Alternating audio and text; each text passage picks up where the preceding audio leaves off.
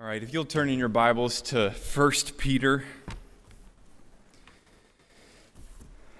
we'll be taking a look at a few verses together from chapter 1. Specifically, we'll be looking at verses 3 through 9. 1 Peter chapter 1, verses 3 through 9. Once you've found that place in the Scriptures, I'd like to read it, so that we can get the whole text in our minds, and then I'll explain some things about the text that I hope will make it clear, and then apply it to us. If you're there, I'll start reading in verse 3.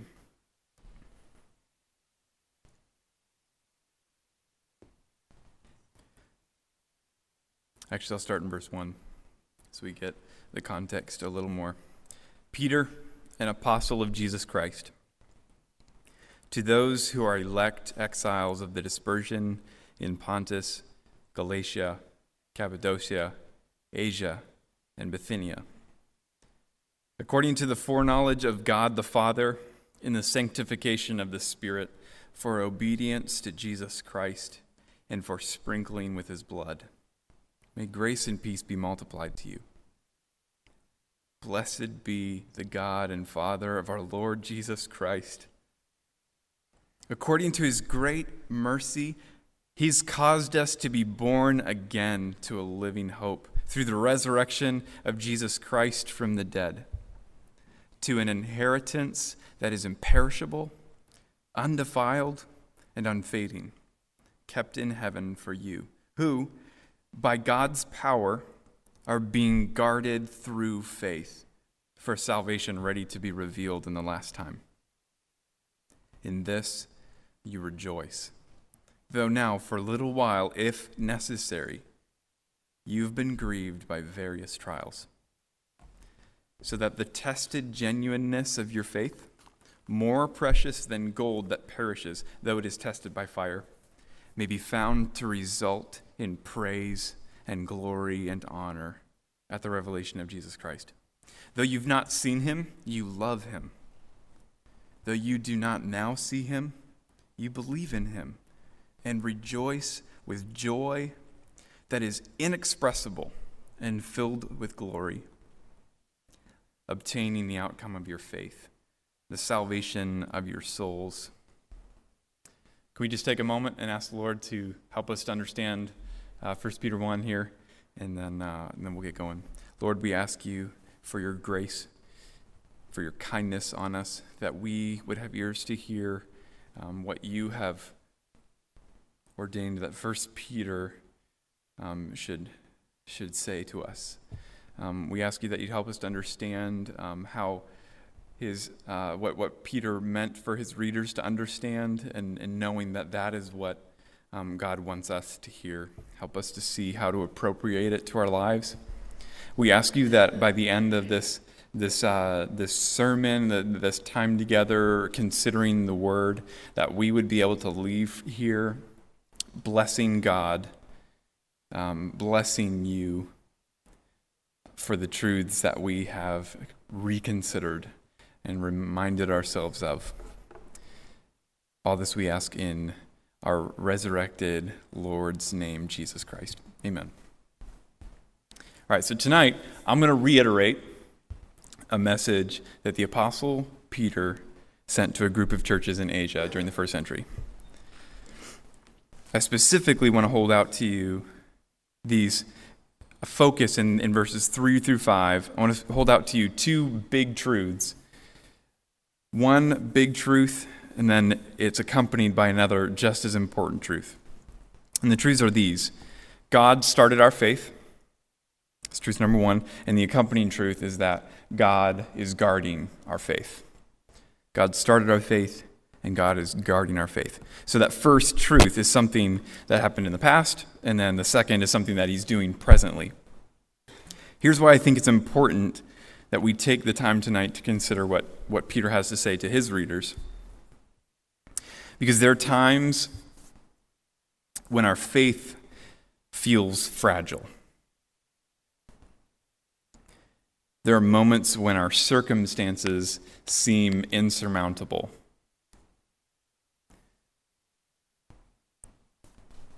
There are times when perseverance in the faith appears impossible. And there are places in our lives where we will suffer because of our trust in Jesus. We'll face attacks through words of insult and actions of spite, be they subtle jabs or threats of life. Brothers and sisters, I intend to focus tonight on these two truths that source an impenetrable hope and an inexpressible joy when we walk through the sufferings that God has allowed us to walk through. So I told you that we will be looking at verses 3 through 9. And so by means of setting up the context a little bit, I want us to consider what we need to know from the introduction before we move into verse 3. And there are 2 points that I want to just bring up. One is the author, Peter, and the other one is who are the readers. First, the author is the Apostle Peter. You'll remember significant details about who Peter is from your own New Testament reading. So I'm not going to spend much time on that. Just as a way of reminder, he was one of Jesus' closest disciples. He spoke his mind often, which led to rebuke often. He was among the first, though, to recognize that Jesus was truly the Messiah. He's also the one who denies Jesus, and then also is given a chance, again, to serve Jesus, not only as his disciple, but as a foundational role in the start of the New Testament church. He preached boldly after Christ's resurrection, and we see his character just develop and develop and develop. Now, about 30 years after the resurrection of Jesus and the Spirit coming down at Pentecost, we have a letter here by Peter, writing as he says in chapter 5, a fellow elder and a witness of the sufferings of Christ, to a group of people scattered throughout the northern region of Asia during a time, either just before or during one of the worst mass persecutions of Christians in history. All right, so this is our author, Peter, an apostle of Jesus Christ. And the readers, he's writing to churches that are comprised of both Jewish and non-Jewish Christians. Now, if you'd like, I'd love to talk with you further about why I see that this church is comprised of both Jewish people and non-Jewish people. We could go through the letter, and there are different texts I'd show you. For tonight's text, though, all you need to know is that his readers are Christians. Okay, and we can spend more time on the constitution of the church at another time. And the text that describes the readers, however, from the introduction this way. He calls them elect exiles of the dispersion in Pontus, Galatia, and so on.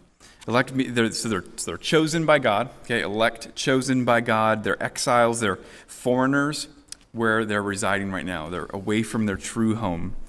They're exiles not of Jerusalem or Israel, though some among them may have been exiles from Jerusalem or Israel, some other country, but they're exiles from their true home, heaven. And I think Peter is referring to them as exiles from heaven for 2 reasons. First, I understand because there are both Jews and non-Jews in these churches that he's writing to. It would be unfitting for Peter to address the whole body and say, you are exiles, if you have Gentiles or you have non-Jews and Jews in the congregations. So he's not referring to this in a national way. Secondly, the concept of the believer's home being in heaven is a really common New Testament concept. Paul refers to it, we heard it read in our grace-giving scripture, where our citizenship is in heaven, and we await the return of the Lord Jesus Christ. Our citizenship is in heaven. Paul mentions elsewhere that to be with the Lord is to be home. And so this idea that our true home is in heaven is a common teaching in the New Testament. So there are exiles of the dispersion, and the word dispersion simply just means scattering. Okay, there's a spread of people throughout the northern region of Asia, through Pontus, Galatia, Cappadocia, Asia, and Bithynia. So the question of readership is actually much larger than I just summed it up as. Okay, and so I'm not going to spend much more time on it than that. But I wanted to at least give you an insight into the way I see it, so that you can understand the way I'm handling verses 3 through 9. We have churches comprised of Jew, non-Jew, but we're Christians. They're Christians. So then he goes on to describe the grounds for God's election of these people, by what agency he chose them. Right?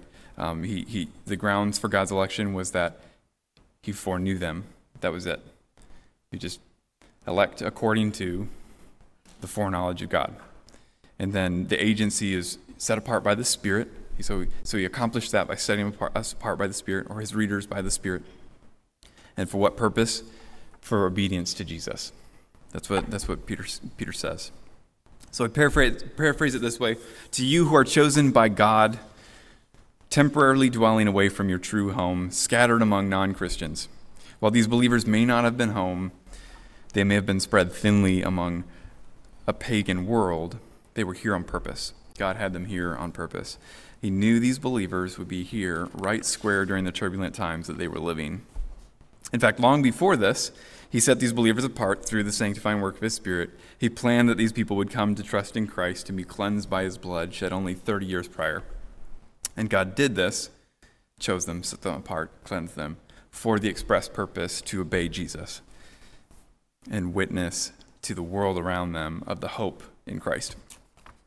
So, if Peter were alive today and he were writing to Colonial, I don't think he would say anything much different. In fact, all he'd probably do is change the location. He'd say, Peter, an apostle of Jesus Christ, to those who are elect exiles of the dispersion in Hampton Roads. Right? According to the foreknowledge of God the Father, set apart, sanctified by the Holy Spirit, and so on. So Colonial, we are chosen by God, temporarily dwelling away from our home, true home, heaven. We're scattered among an unbelieving world.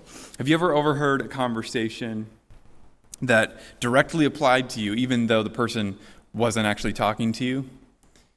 And so you kind of like listened in, trying to get from it what you can.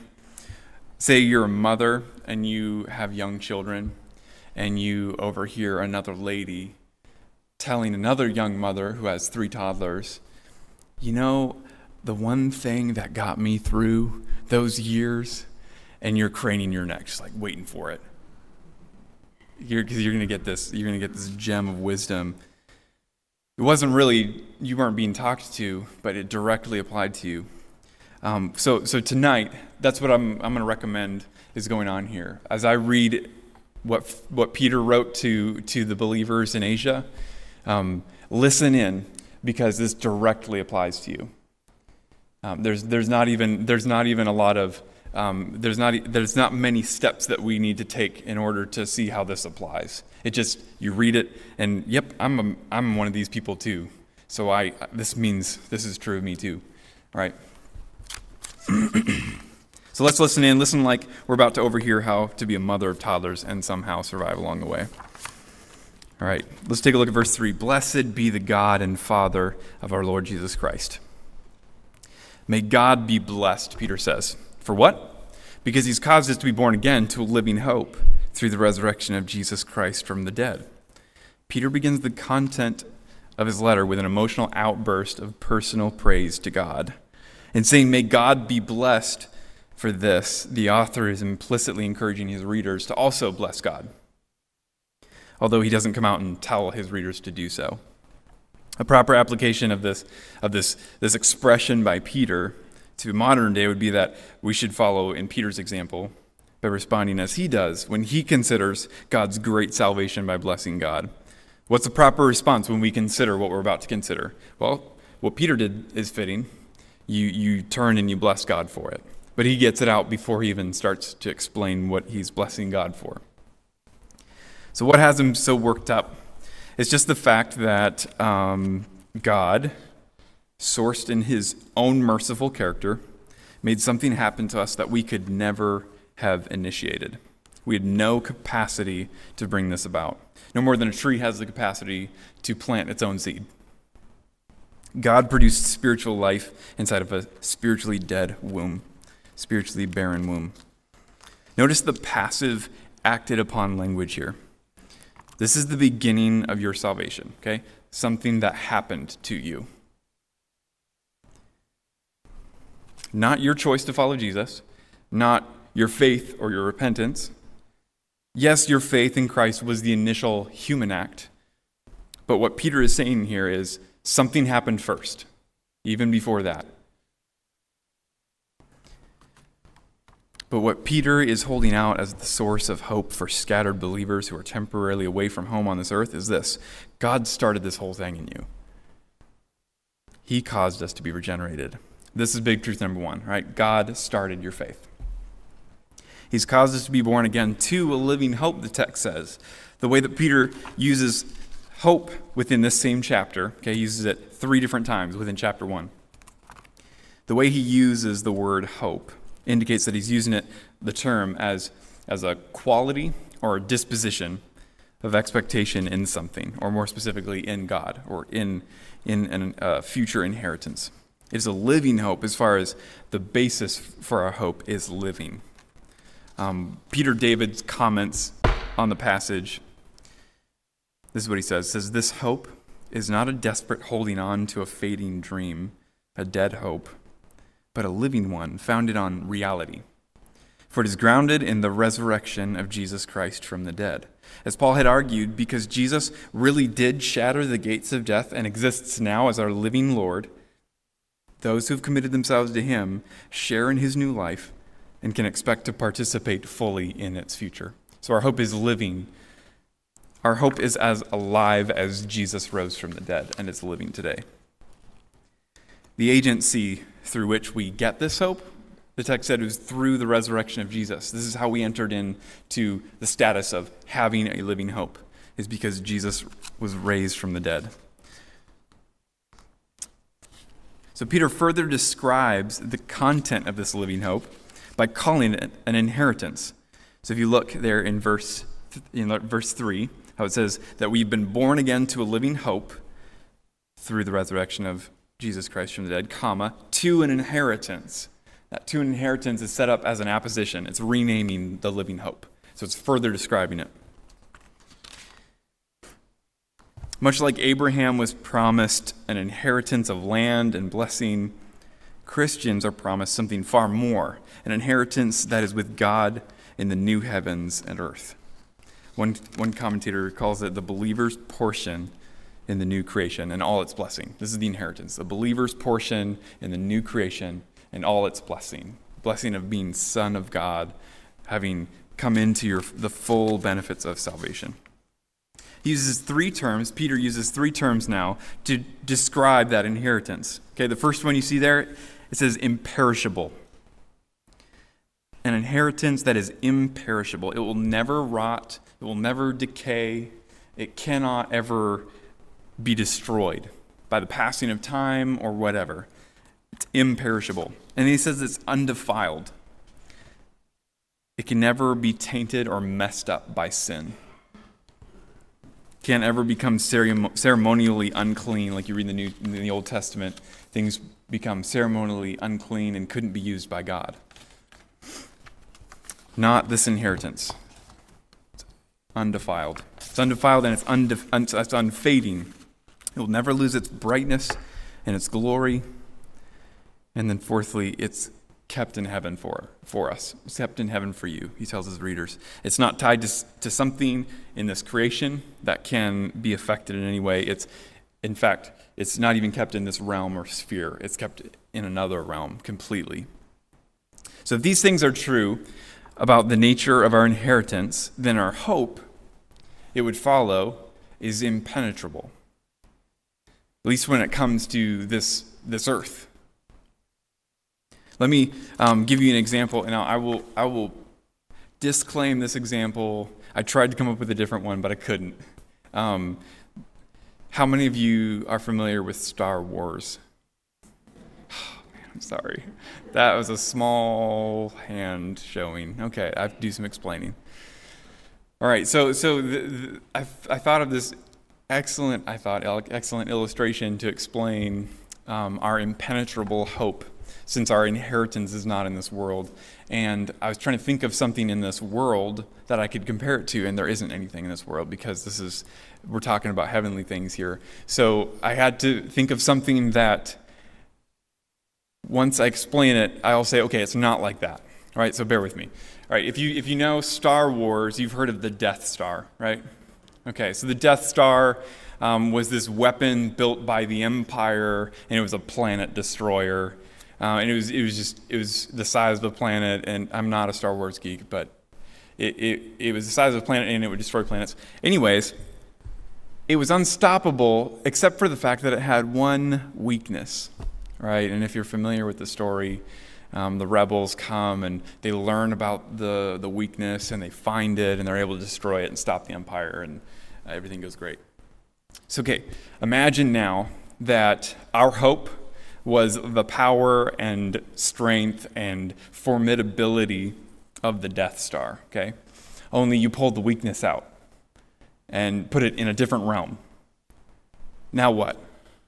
It's unstoppable, right? So forgive the crude illustration, but the point I'm trying to make is if it is our expectation that we will surely inherit a life in God's presence for eternity, because we've been born again, and there's nothing on this earth that can touch that hope.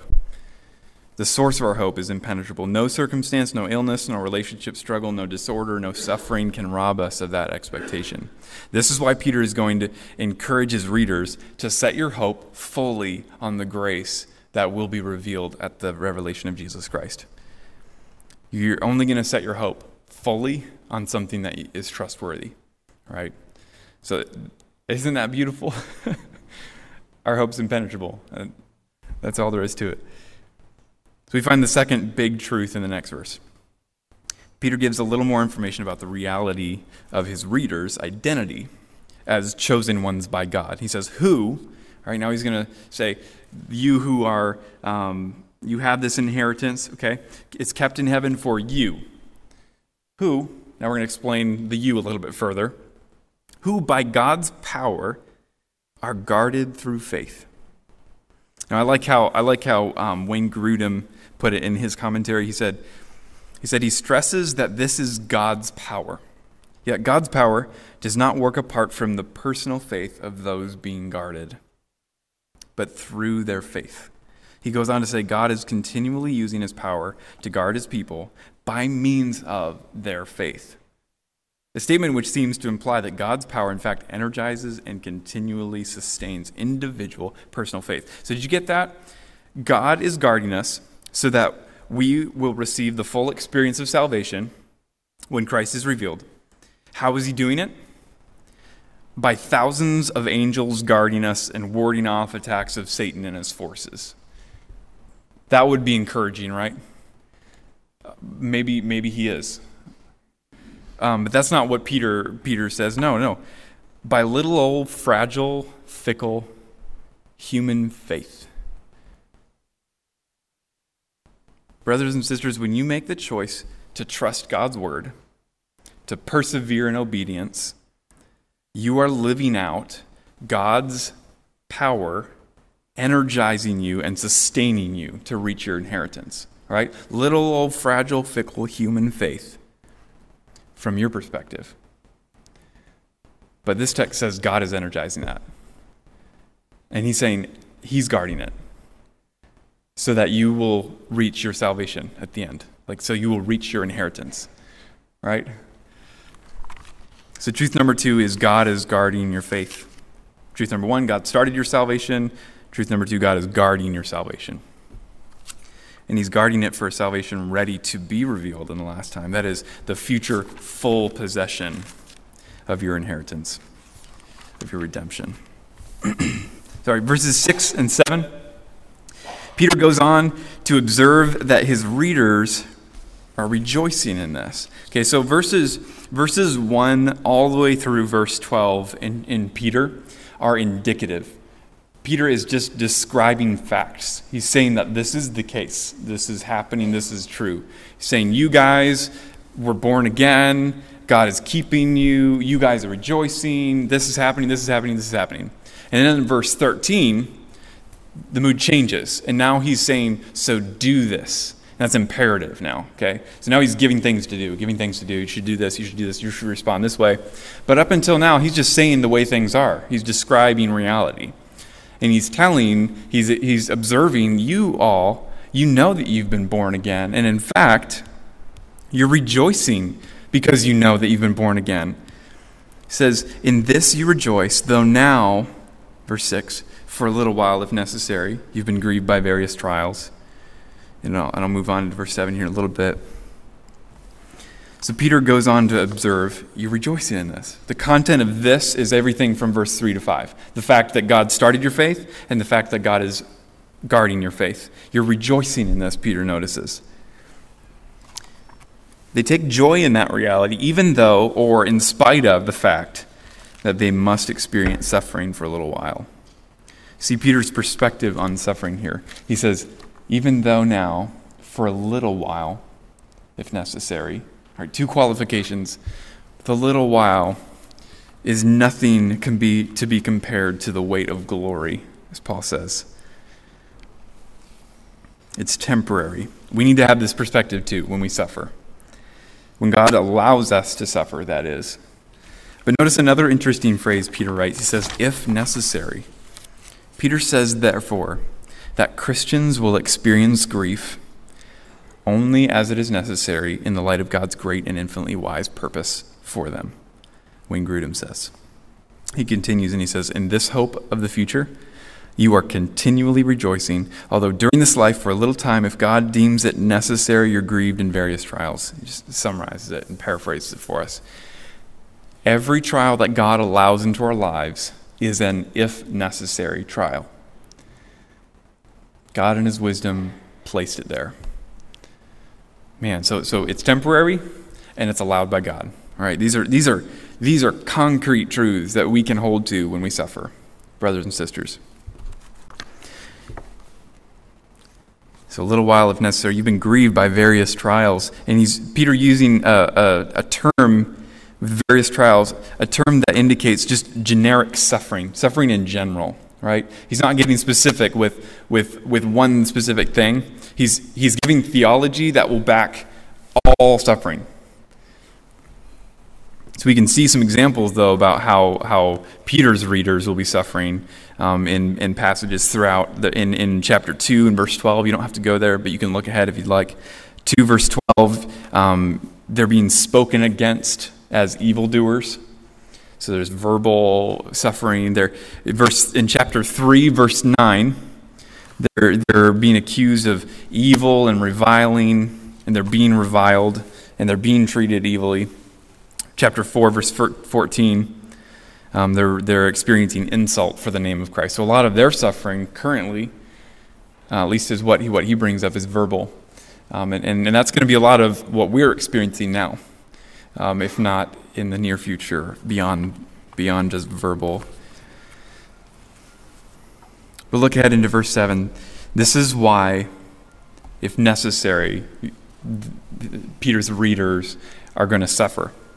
This is why. So that the tested genuineness of your faith, more precious than gold, that perishes though it is tested by fire, may be found to result in praise and glory and honor at the revelation of Jesus Christ. Faith that has been tested and proven to be genuine is more precious than gold.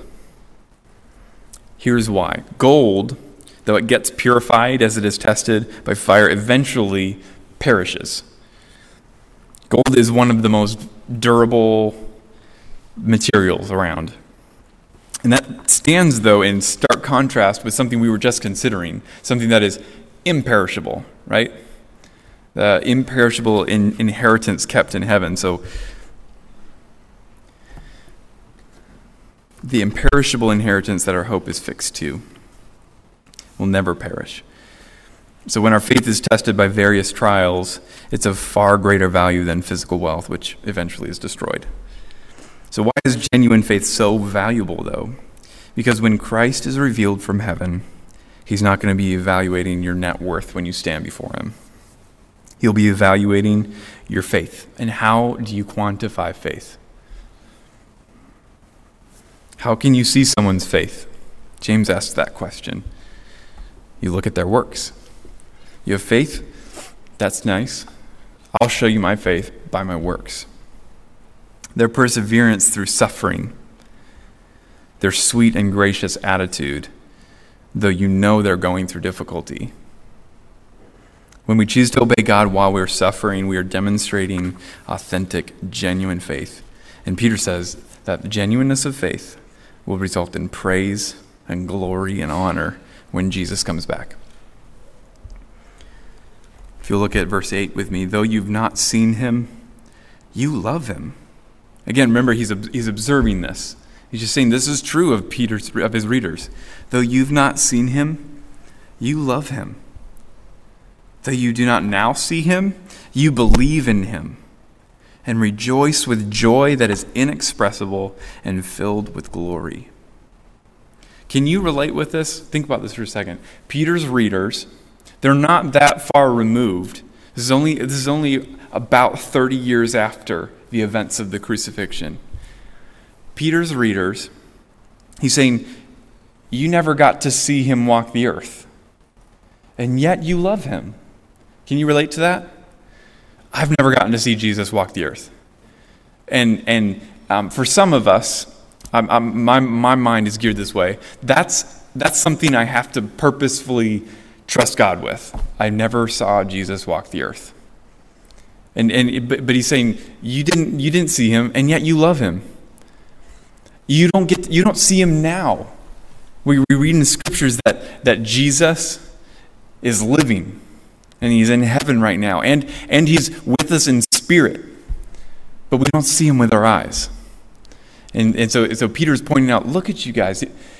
You love him even though you never got to see him, and you don't even see him now, and yet you believe in him, and you're rejoicing in him.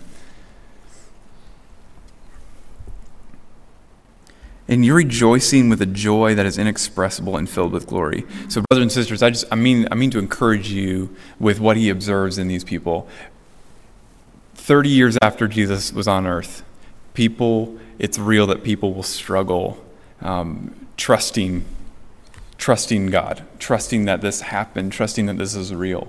But look at Peter commending the faith 30 years later, only 30 years later, of these believers who were demonstrating the same task we have. Believe in a Jesus that the Word tells us about, that we can't see with our eyes, but the Spirit bears witness that it's alive. All right? This inexpressible joy, another commentator said that this is a joy that has been infused with heavenly glory and that still possesses the radiance of that glory. It is thus joy that results from being in the presence of God himself, and joy that even now partakes of the character of heaven.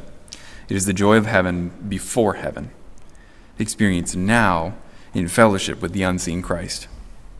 Brothers and sisters, this is why Christians sing. Because the hope that we possess ought to be producing such a deep-seated joy that we can't express it in mere sentences and words. We've got to put it to music, right? As Peter's readers continue to believe in and rejoice in this Jesus, whom they've never witnessed die for their sins and rise again, they're being saved as they place their faith in him and rejoice in him. They're actually living out the process of taking possession of their salvation. As verse 9 says, as you do this, as you believe in him and rejoice in him, you're obtaining the outcome of your faith. You're being saved as you believe. So there's this past tense process and then future. God saved you, you're being saved, and you will be saved all throughout this. God caused you to be born again, you're being kept, and you're going to inherit your full salvation.